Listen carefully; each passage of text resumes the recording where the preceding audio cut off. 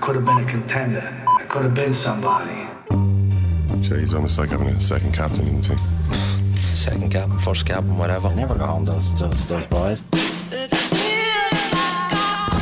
Good morning and welcome to Second Captain Sunday. All Mike David here with Murph and Ken. Hi guys. Hey there, How are you? I'm great, Ken. I'm actually feeling in top form today. That's good. And I can only put it down to the fact that we finally went an entire day yesterday without having to endure a Mayweather-McGregor press conference. I was beginning to forget what that felt like. There was a moment in London on Friday night when Mayweather said, let's go to Dublin and do another one. And everybody thought, no, Floyd, it's okay. You've said more than enough, both of you. I think you've given us a pretty clear picture of what's going on here. What we need here. Yeah. We're going to be with you every Sunday morning for the next couple of months, so I think it's important that you familiarise yourself with the rules of engagement here. Each week we take a well-known guest from any walk of Irish life and drill down into the very essence of that person by finding out if they were ever any good at sport. I'd love to be able to tell you there's no judgment here, but in fact there very much is. There's a very specific element of judgment. Otherwise, how would we ever find out precisely who is Ireland's greatest ever non-sports person, sports person? Putting his reputation on the line today, and what a reputation it is a man who's been responsible for some of the most memorable comedy sketches on Irish TV.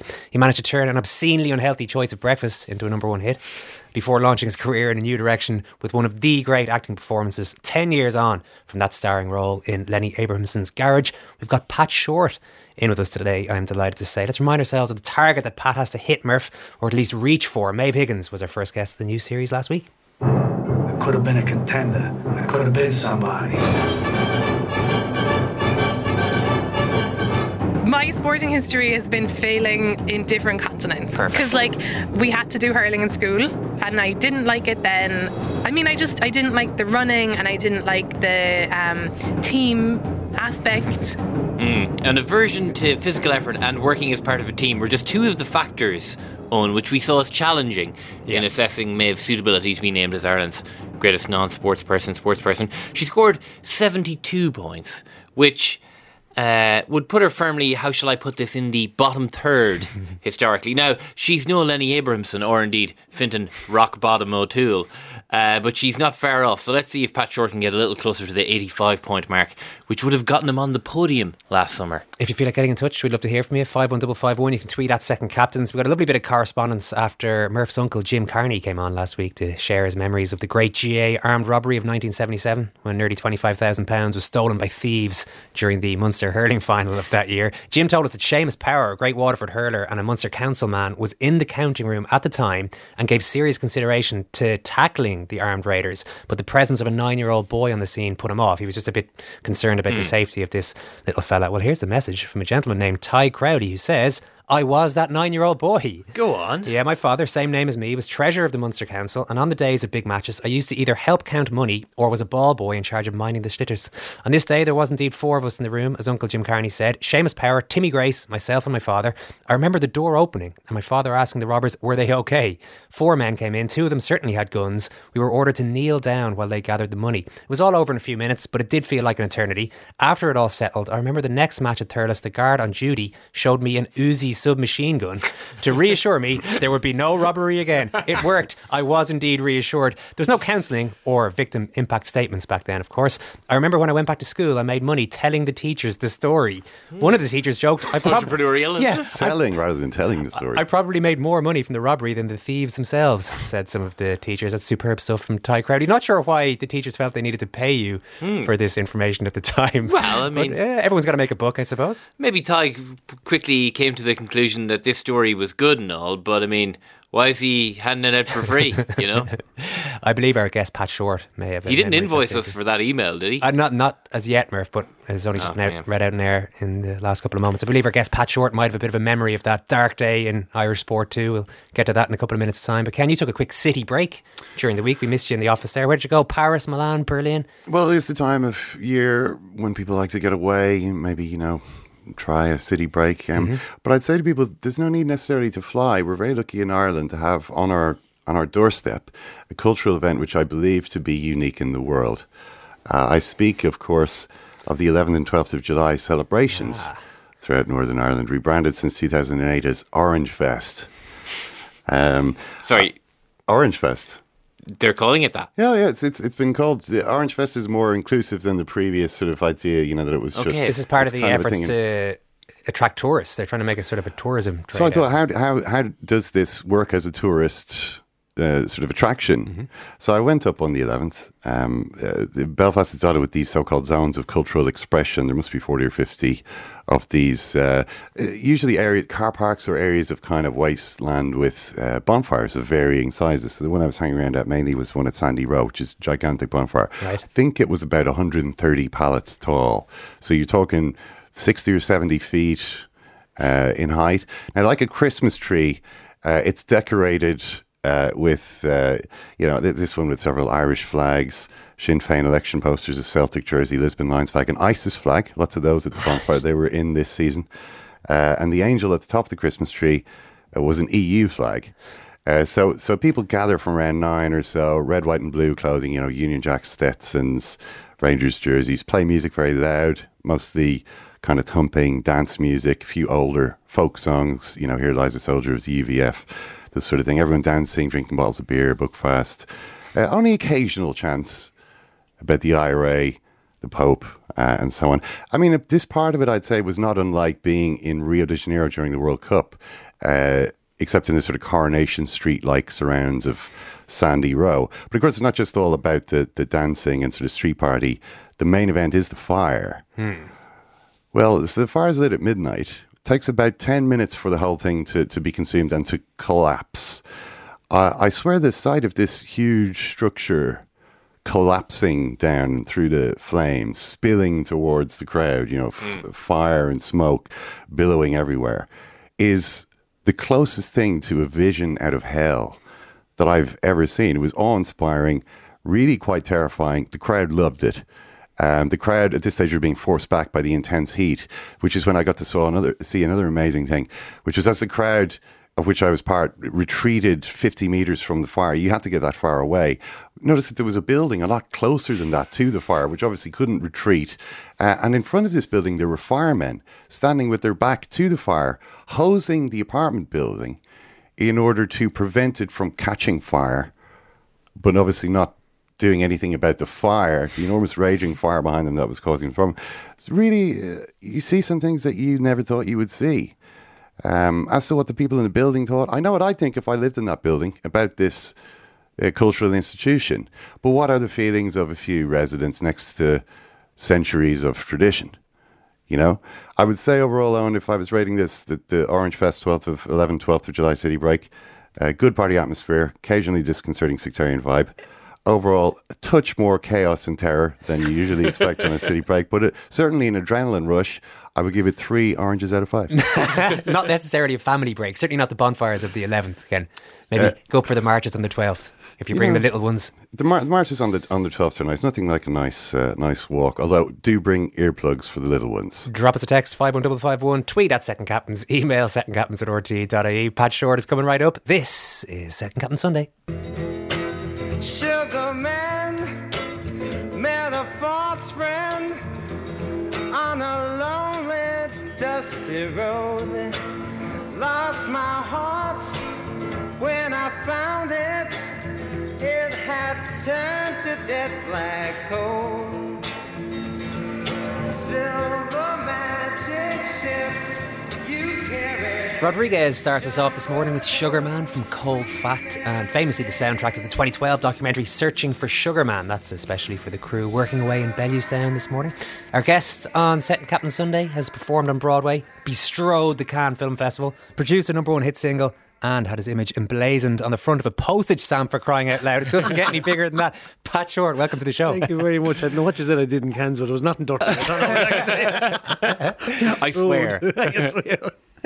That was an 82-cent stamp back in 2008. Yeah. 27 cent more than the Colombini stamp of the same year. And Colombini can literally convert a human being into an energy pattern and beam them to another planet. That is so you true. must have been happy enough with that. I was thrilled. Yeah, my father was thrilled. We were all thrilled. Come up from Tift, it was a big day out. Is there actually an unveiling ceremony for a stamp? There was actually, yeah. Yeah, No, 'cause- and it was kind of a funny one because I'm of that generation where we collected stamps as kids. Yeah. You know what I mean? And you got the comics and all that kind of carry on. So it was a big deal to me. Whereas young fellas now, a lot of kids probably emailing everything is. Do you know what I mean? Yeah, Stamps yeah. wouldn't be as big. So there was a day in the GPO because it was the stamps were brought out to commemorate film, Irish film. So that's why Colombini was on one. I was on one with Garage. So, yeah, but it was great to have the face in the front of it. Yeah. I understand, Pat, that you have a personal connection to one of the stories that we covered on last week's show, we're calling it the Great GAA Armed Robbery of 1977. Now, you weren't that directly involved, I should obviously say. I was How there. directly involved are we talking here? I was on the sideline, Yeah. What were you up to? I was in the brass band in Thurles, and we played the teams out onto the pitch that day, as we did in many different matches and Munster finals. What did you play in the band? I played second cornet. Okay. Yeah, well, What is a badly. cornet? Second cornet. it's like a trumpet got squashed. Someone heavy sat on it. It's really small, and it would be a typical brass band instrument. A lot of the English brass bands, and that would be. So you would have had first cornets, which is the lead, and second cornets, which is the harmonies.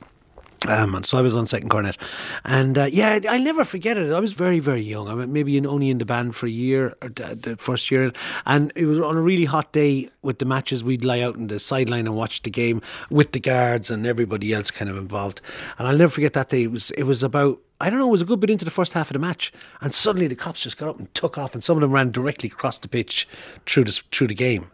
So we knew there was something odd going on. It was kind of a bit exciting. But then all the talk was coming out after the match was not of the match, but it was like squad cars flying around and guards everywhere, and it was just and crowds. Of course, there was on a Munster final day, crowds everywhere, which made it even more difficult for the guards to get around. But it was a fantastic day. Yeah, it was great. Yeah, we heard last week that some Gardaí moved a little bit quicker than others. I think some were still Some were enraptured taking by it the action. philosophically, I think was the phrase used in the Irish Times. And then there were others who just couldn't be dragged from the game at all. I mean, listen, how many guards does it take to catch a thief anyway? 7 or 8, I'm sure, Exactly, will yeah. get the job done. What was it like playing in those occasions as a young lad? They're a pretty big day in Yeah. Thurles, those Munster final, any big GA match. Well, I mean, I was looking at the matches there last week on the TV, and just I think the first score Cork got in the Munster final. Like, you can't beat the Cork crowd. They were always. I mean, when I was a kid, we used to always. They were the ones that came to Thurles, because I'm from Thurles. You see, they were the crowds that came, and they just be full of colour and the crack with them, and to be there from all hours in the morning, even the night before. But the noise, you could hear it off the television that last week when the first score went in. It was just enormous. And I remember that the first time walking out onto the pitch with the teams around, and they just, the noise would get louder from the terraces, and then the stands or the open stand on the other side, and back around the terrace just be roaring and screaming. So it was electrifying. It was rock and roll. Were you rock and roll at that age? Were you a natural performer? Oh no, I was rock and roll, absolutely. I had a pair of flares on me. I was like a miniature Bee Gees. I'd hair down to my arse and flares, even though they were gone out about 4 years. That's it. I still had them. I think the safety of the band was a great thing. If you didn't have a note, and marching bands then, of course, as well, you could be marching away and not playing anything, and nobody know the difference. Which I think I did probably for a selection of tunes at the time.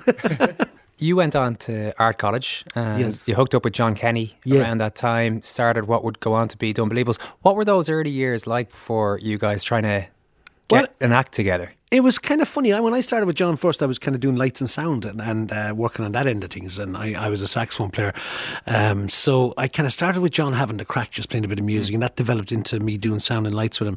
And then over a period of time, I suppose maybe it was a 4-year period, I started writing comedy sketches with John, having the crack. It all started just loosely, just messing, kind of organically, kind of just getting up on stage, having a bit of crack. And then that kind of bit of crack would work, and we'd say, let's kind of make that a sketch, So we turned it into a sketch, and that's kind of how it happened.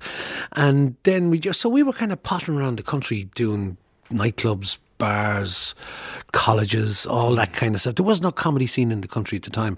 Not like the comedy club in Dublin hadn't started up, the comedy clubs in Galway, Cork, and all those places hadn't really happened at that time. So we were kind of... So, yeah, where were you playing then? Where were the gigs? The likes of the Gleneagle in Killarney was it Gleneagle? No, not the Gleneagle, the other one. There was a big hall where the band would play, and someone like Johnny Logan would be on in there.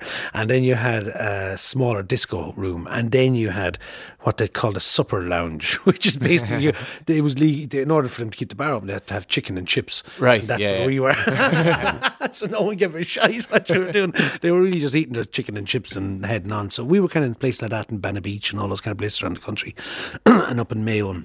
So we're kind of fairly awful gigs, to be honest with you, but it was still a circuit, if you know what I mean. And then there was some cool bars and places like Tully's and Carlow and places like that, where Christy Moore was playing and other acts like that, and Luca Bloom and that, and we were on a Thursday night or Saturday night. And they were kind of more cooler gigs to be doing. And we were just kind of creating and inventing stuff and having a bit of fun. And I think out of that came the characters of The Unbelievables, those type of characters, you know, that we kind of became famous for. And also we kind of used the room differently and used to come in and out through all the, you know, the back door, come through. We'd have a character come through in from behind the bar or something like that. Do you know what I mean? So it was kind of Not stuff that was being done. no, and it was kind of mixing theatrics with comedy in a space that wasn't a theatre, if you know what I mean. So we eventually got to a stage where we found it very hard to kind of perform, and we just found too many restrictions, and we wanted to do certain things.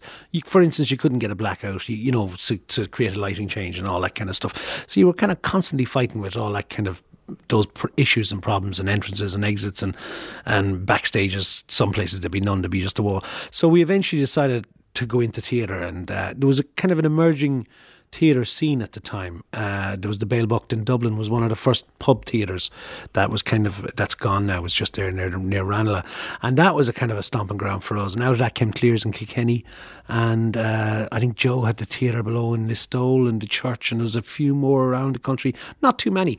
I think it was later on in the 90s that they kind of exploded all over the country. Every local drama group managed to get some funding or something. The place was awash with money, and the country as a result has a great touring circuit of theatres. But back in those days it wasn't as easy, you know. Yeah, but it's kind of interesting to hear you describe that. The lack of convention made you quite unconventional as a result. Yeah. I think it did. It kind of almost moulded what we did. We became famous for coming in through the crowd and everything else, but that was because there was no entrance, there was no backstage. If you the wanted fourth to do wall a didn't exist for you to break. Yeah, one of us would still get up on stage and do something. The other fella would scurry behind the bar and change in with the keg room and come out from behind the counter. So it was a bore from necessity more than anything else. It's kind of interesting that you say like there wasn't any comedy scene here. I mean, it's not as though, you know, the idea of stand-up comedy, I'm sure people that knew like Billy Connolly and you know, there was a lot of big sort of 70s, you know, stand-ups and so on in the UK. How come it didn't really seem to take off? They had working men's clubs over in England and all those kind of in Jongleurs and all those places and stand-up bars and that.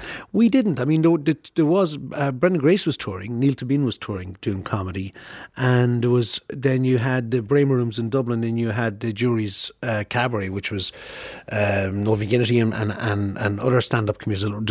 There's quite a few stand-ups. I'm not saying there was no comedy in Ireland, but there was no circuit as we'd know it today. I think after Father Ted it became very popular over here in Ireland as well, because Father Ted had all the new comedians, Tommy Tiernan, kind of emerged around the Father Ted time and that, and you had kind of a movement of comedy starting up, and then Father Ted kind of came along and shot it onto the global stage, if you know what I mean. Am I right in saying, Pat, that big things started happening for you abroad, maybe quicker than they did at home, going up in New York and around Europe, sort of touring the thing? Yeah, we were touring away kind of small theatres, but we couldn't get a venue in Dublin at all. They just didn't want to know about rural comedians writing their own material.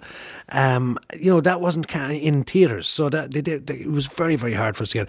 So we started looking towards New York, and we got a promoter to put us in touch with some people out there, and we started working and we got great support out in America, and we started doing the Irish Arts Centre in West and 51st Street, and that sold out for us. And then we came back for another run, and we were doing a 3 and 4 month run selling out there and getting great reviews, and we got like some of the big networks were coming down to see us and stuff, so it was really, really exciting. And then we got a tour across America. The Natural History Theatres put us on through actually what you call him was a great helped us. There was Frank McCourt and Malachy McCourt. They had done a play just before we were out there called A Couple of Blackguards, which was the precursor to Angela's Ashes, and that was their story as such, and it was a huge hit over in America. And as a result, they had great kudos. Well, they had anyway. Malachy had from his acting days in New York. I mean, so they kind of represented us with a few phone calls and one thing or another, and that got us on the tour across mid America. And we were gonna go out there nearly full time. We all got our green cards and everything sorted out, myself and John and Marge and Caroline. And then Margie got pregnant, I think, at the time, and they were kind of keen on staying at home, even though in our own heads we had kind of thought about moving out to America. And then we got a shot at the Late Late Show, and it was the first shot at it. So we took that, and after that, everything just went crazy. You achieved an insane level of fame once Dumb took off, selling out Vicar Street for 14. It's almost hard to quantify now how big that all got. 14 weeks there, all the video sales you had, Jumbo Breakfast Roll, of course, which follows you to this day, sold more records than Hips Don't Lie by Shakira, Murph. Impressive. Comfortably more. That's one for the obituary, Yeah, apparently so. Old pub quiz at home now, let me slot it in. And then 10 years ago... Your hips don't lie either, of course. If you eat enough breakfast rolls, Truth-telling hips. 10 years ago, you changed tack slightly by starring in Garage, Lenny Abrahamson's Garage. That was 2007. How... I've heard a lot about that performance changing the perception of you from... comic to a serious actor. I don't know if you agree with that. How did that movie and your role in it change your own perception of yourself and your work? I didn't really change my own perception too much, other than it was interesting to see how other people perceived me, if you understand what I'm saying. I remember, I heard it from other directors who were saying that they had met directors at the time at screenings of it, going, "Oh my God, I would never have thought Lenny would have picked Pat Short to do that role, and absolutely perfect choice," and didn't realise he was a straight actor. You know what I mean? But of course, that's what happens with comedy in particular. People, you get pigeonholed, and that's why over here we do a lot of comedy. Actors will do a lot of straight roles, whereas in America you wouldn't hear of that. Very, very rare. It's just you either do one or the other. And I'd worked with Lenny prior to that, so we'd done a couple of commercials together and things down through the years, and that's how we got to know each other. And I think I remember he was at the time saying it was the physical aspect of the character that's what made him think of me. He said that even when you were sitting around sometimes on these previous projects you'd work on, that you sometimes projected a sort of, I don't know if pathos is the word that he used, but you projected something that he felt he could use in his movie. Did you realise that yourself? I was probably very tired and pissed off, thinking I'm not getting paid enough for this. He was probably caught my eye at that time. Yeah. I mean, obviously he would have been seeing that in I don't know. I suppose maybe sometimes when you're doing, we had done some comic roles before, and comedy is quite serious, in the sense of hitting timing and all that kind of stuff and everything. So you do tend to, in between takes, focus on what you're at and trying to work out where does that go wrong? What do we do? How do you know what I mean? And you can't keep up the whole time. You got to kind of conserve your energy a little bit. And maybe that's probably those moments of what he saw, and maybe definitely would have been Josie's traits. There was a lot, character I'm talking about. There was a lot of that there. What was your reaction when you first saw the script and realised how much of that kind of acting? Well, I say the script. There wasn't that many words. Mark O'Halloran is a fantastic writer, but that's the one thing I said to him innocently one day. I said, script, there wasn't much script there. But of course, it was all there. I mean, it was all there, but it's just, there was a lot of moments on screen where you were performing and not talking, so that demanded performance, which is what which is what, and it can be tricky at times, you know what I mean, but it worked out fantastic. Can you remember how you went about learning that role, and how did you we workshopped a lot. Physically act? Myself and Lenny workshopped together. We went away for a few days, and he came down to me in Limerick, and we kind of, there were tough days. Now it's amazing when you do something like that how draining it is, just walking around saying nothing, and and wondering, do we have it, do you not have it? But Lenny's watching it, of course, all the time, and he knew we had it, and it was funny. We did rehearsals before the film shoot then, and for a couple of weeks, and then we landed on set and everything changed. Well, I felt it did. I don't know. So it was kind of one of those ones. But it was a fantastic experience. I mean, I have to say, working with Lenny was incredible, and he's a serious guy, and obviously that came out in the end, Josie was awaiting a hip operation. That movie, and I did read somewhere that you went to great lengths, Daniel Day-Lewis style lengths, to to go and research that role. Dislocate your own? No, sorry. Not quite that. I don't know, there was a neighbour of mine who had bad hips. I used to follow him up and down to the shop. And he had a fantastic walk, and it really worked out really well. And that's the walk I gave Josie, which was really subtle. And I only found out afterwards this guy was waiting for 2 hips to be done, not just one. And that's why kind of a boating type of movement was there, because if you've one, you're kind of a bit of a limp. But when you have two limps. So you evenly swing across. So there's interesting things like that. But yeah, no, that was really the research I did with that one. The movie famously exploded when it was screened at the Cannes Festival. What was that experience like for you?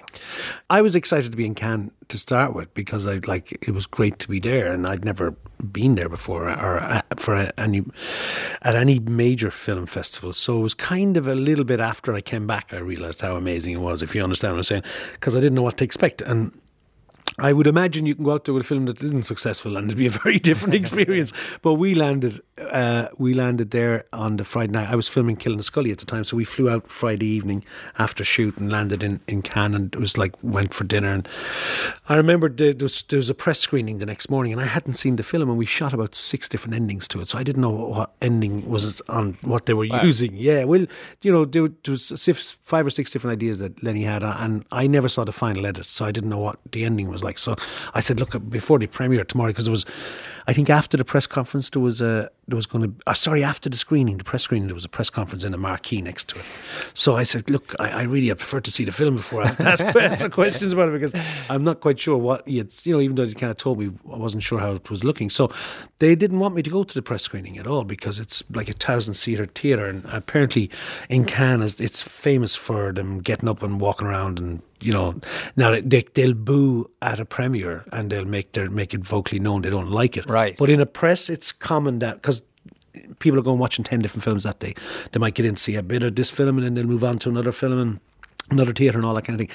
So I said, look, I don't care, just sneak me in the back, get me in. So they got me into a fire exit, up through the kitchens and into a seat. It was big, huge, it was in a hotel, this big cinema. And nobody got up, nobody moved. It was incredible, and they stand ovation at the press screening, and apparently that is unheard of.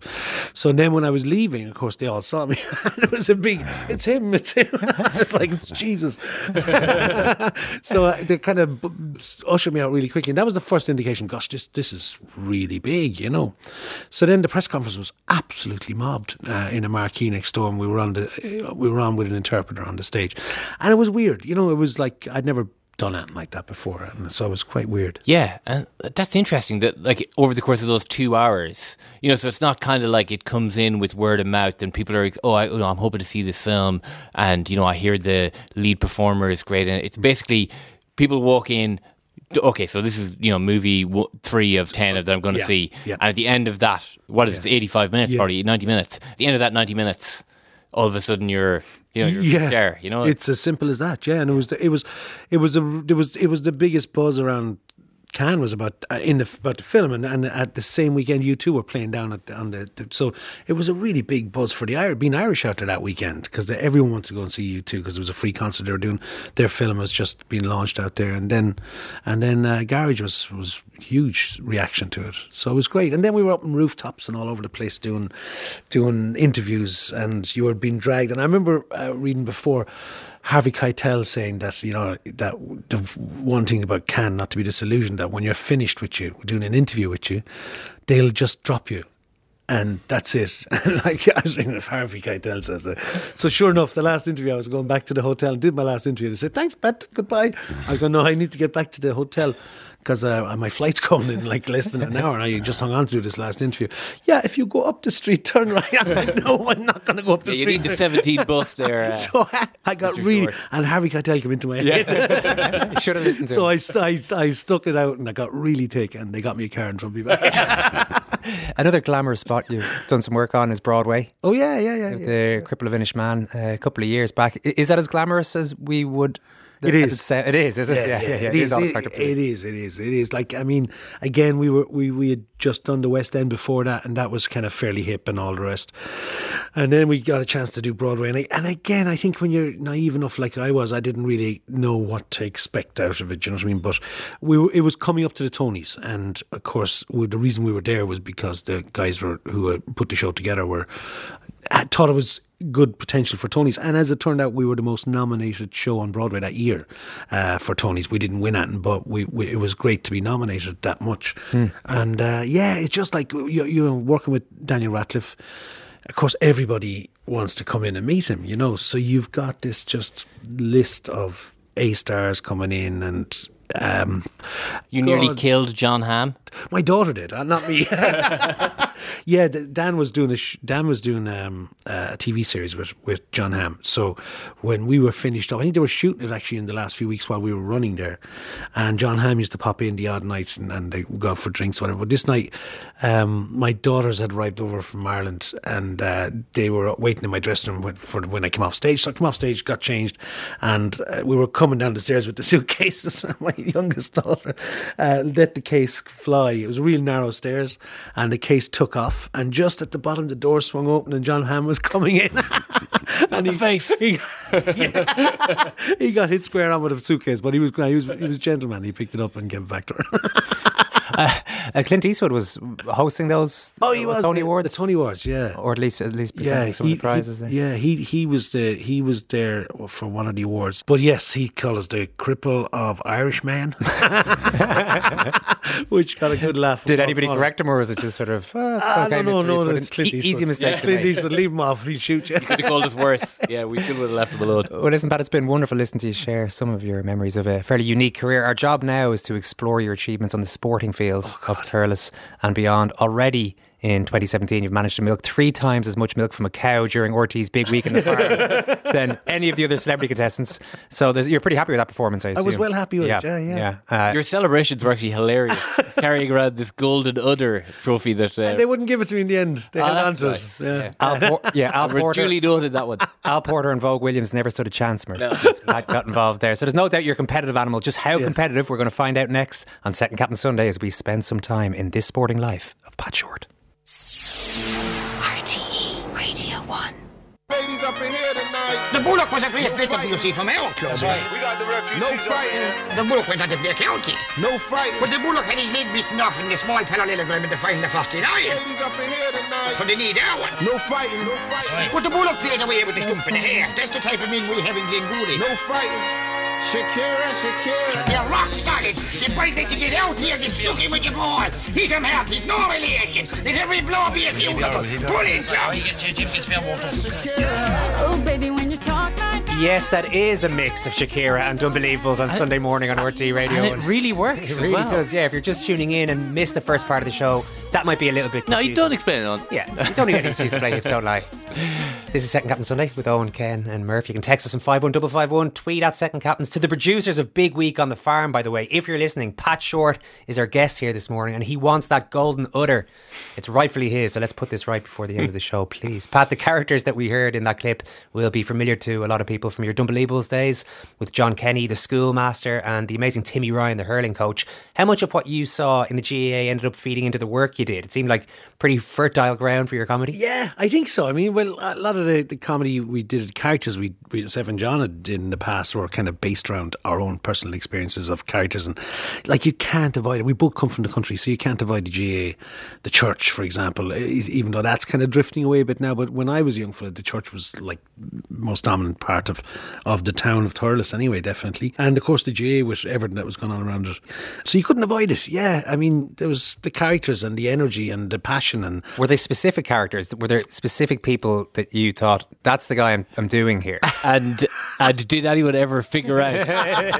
No, you see, that's the funny. Everyone comes along and says, "Oh gosh, I know him. I knew a fella like him." And you're going like, it's you, buddy. It's you. Like, I mean, I know she was a mix of John and myself. John knew characters and that were like, I'm not going to mention any names, but yeah, there was one or two characters, and I got to know through John that he knew with the GAA, and of course I knew characters from Thurles and Tipperary in the GAA kind of area of things. But it was like, you know, it's any dressing room, that passion, that roaring and shouting, and, you know, and absolute craziness. And we just exaggerated it onto another level.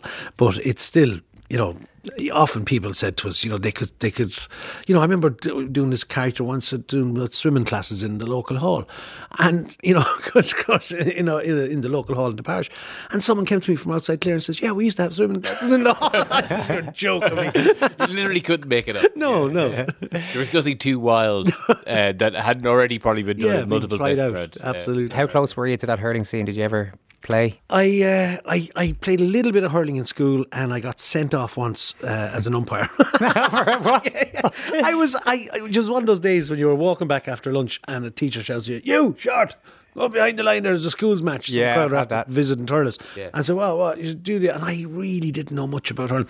But what I didn't realise is I didn't have glasses, and I needed glasses. So when the ball went up, I couldn't see it in the clouds or wherever it was going. So I did a couple of these wides, and I was nearly attacked and beaten. So I got kicked off. Hold on, for incorrectly calling. Dismissed for incompetence rather than sent off. First umpire in the history of the GA to be dismissed for incompetence. I think it's for random. I mean, you see it so much every Sunday. You can just say, what did I do wrong? Of course, yeah.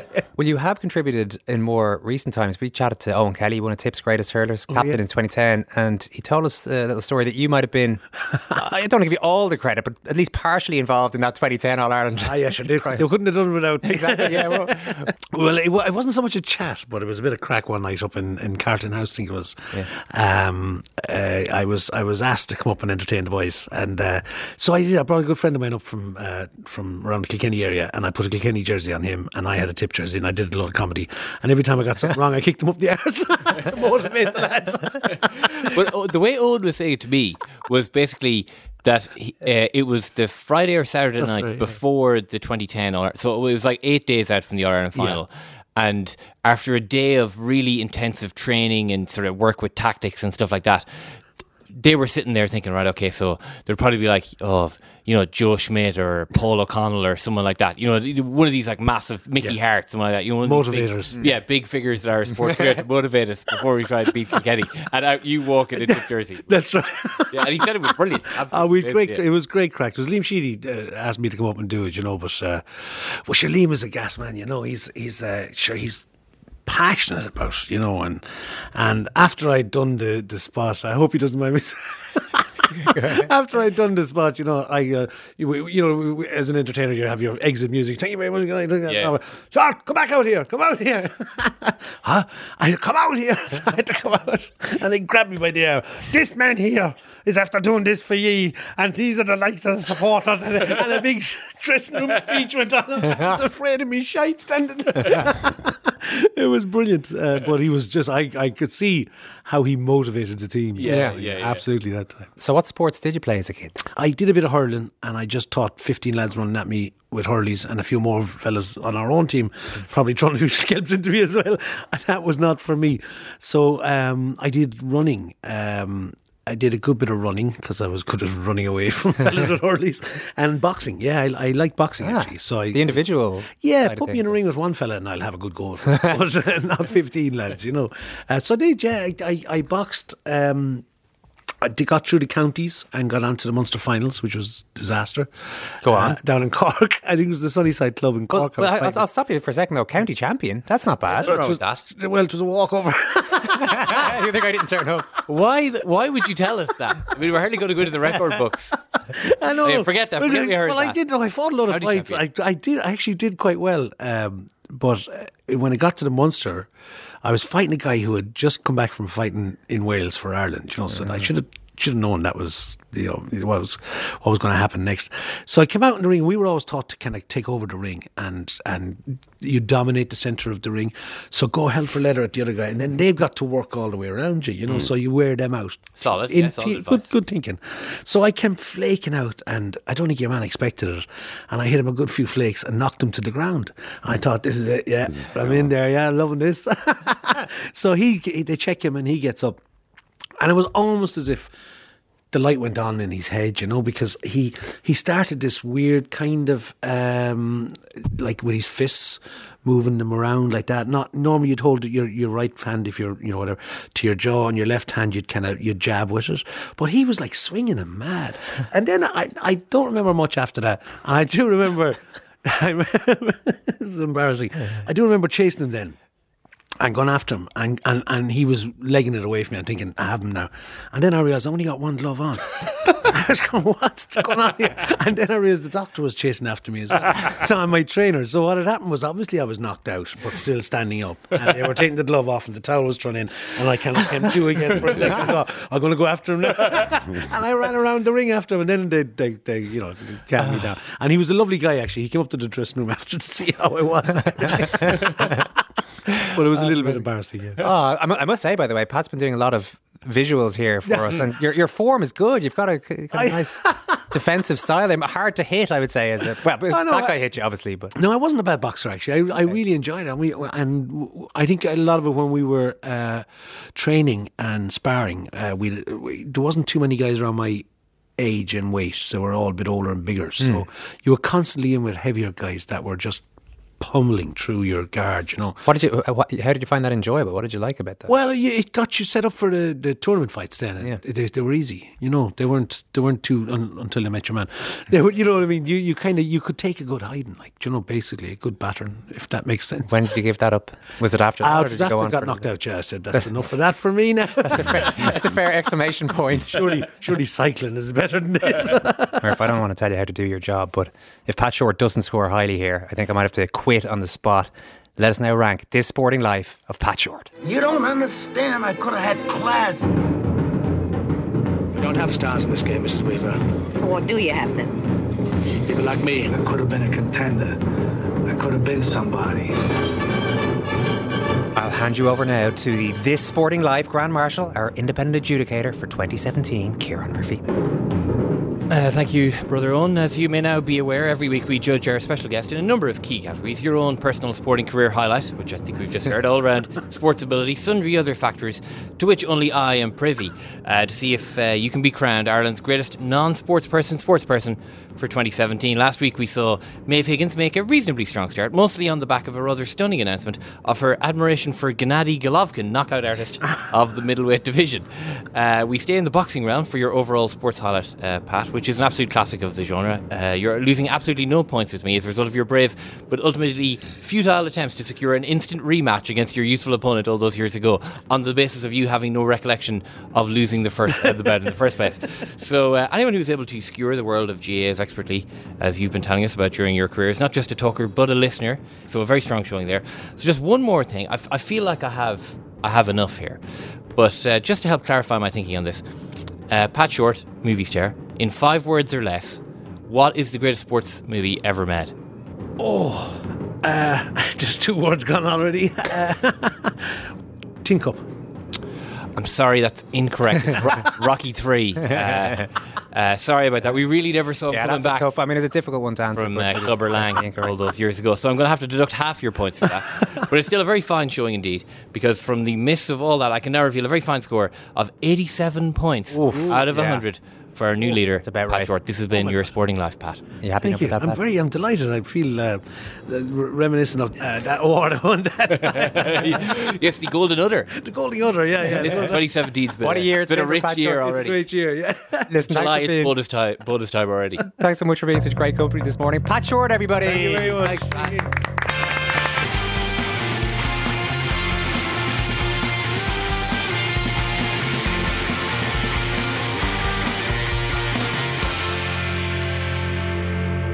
Pixies there with Debaser on Second Captain Sunday. That one's especially for you, Ken. I know you went to see them last weekend. Where did you rank in the age profile of the Pixies gig, Ken? I know that you were worried that you were going to be the oldest man there. No, right smack in the middle of the bell curve. That's all right. That's where you want to be. You've just been listening to Pat Short revealing all the gory details of his previously unknown career as an up-and-coming county champion boxer. I'm expecting that one. Up and coming until he met his match in the Munster Championships. I mean, the fact, the exact nature of his knockout in the Munster Championship shouldn't overshadow the fact that he was a county champion. Yeah. So. Bridget has tweeted into us to say, just when you think nothing can surprise you on a Sunday morning, second captains mix Shakira with Dunbelievables. And a text from John Kane. I was fortunate to see Pat on the West End in The Cripple of Inishmaan. Outstanding performance. And also in Garage, he was world class. Should have got an Oscar. I watched Garage again this week before chatting to Pat, and I was just reminded of how brilliant he was in it and how brilliant the movie was. His story of his experience at Cannes, it's almost like a full celebrity career in microcosm. Yeah. This sudden ascent to star of the festival, and then by the end you're getting booted. Go get your own taxi. Yeah, there, you mate. got to fight for your own taxi. Yeah, exactly. Today, Murph, Wimbledon final. Roger Federer is going for 8 Wimbledon titles, which would be a record for a male player. And I would argue that is bigger in the UK, a bigger honour than knighthood. Yeah, well, being 8-time Wimbledon champion. I think he's going to be incorporated in some way into the BBC logo. I mean, I think that's the logical next step for how much they love Roger Federer and the BBC. I mean, I fully expect either the RF logo that you see on those peaked caps that he has all of his acolytes wearing, or just a picture of Roger's beautiful hair itself. It's going to appear in the 4 holes in the 2 Bs of the BBC before too long. That's the only possible. That's the next logical step. I'm expecting the greatest collection of celebrities since Live Aid, because if you watch the Wimbledon final every year, and you saw it at the ladies' final yesterday, Woody Harrelson was there, Hilary Swank, and a few others. Roger Federer going for 8 titles. This is going to be. I just hope David Beckham got his ticket sorted early in the week, to be honest with you, because it's going to go. I know, it is kind of ridiculous. I mean, it seemed for about 15 years here that it was only Cliff Richard. Basically, Cliff Richard showed up, and then it was, some members of the royal family, and that was it then. But now it's, if you're anyone, you got to be seen in Wimbledon. I see Pat Cash was giving rankings out of 100 today to both players, himself and his opponent, whatever his opponent's name is. And he came to a total of, so there's 10 sections, each is marked out of 10. Yeah. And he came to a total of 96.5 out of 100 for Roger Federer. So Roger Federer is 3.5% off perfection as a sportsman. Where did he drop the points And to? probably as a human being. Forehand, backhand. So not a lot of points being subtracted from any of these areas. Okay. Forehand, backhand. What else have I got for you here, Ken? Net play. Half a mark taken off for net play. Really? And not wearing the blazer anymore. He got deducted a mark for that. Yeah, I don't know why he's not wearing that blazer. All right, that's pretty much it from us for this morning. We've got to go. We'll chat to you again next Sunday morning. If you want to hear us broadcasting from our own studios every day during the week, you can do it on secondcaptains.com. Marion Finucane is up next. Thanks to Sheila Neville on sound. Mark Horgan and Simon Hick produced. Thanks very much, Murph. Thank you, Owen. Thank you, Ken. Thank you, Owen. Thanks for listening and enjoy the rest of your day.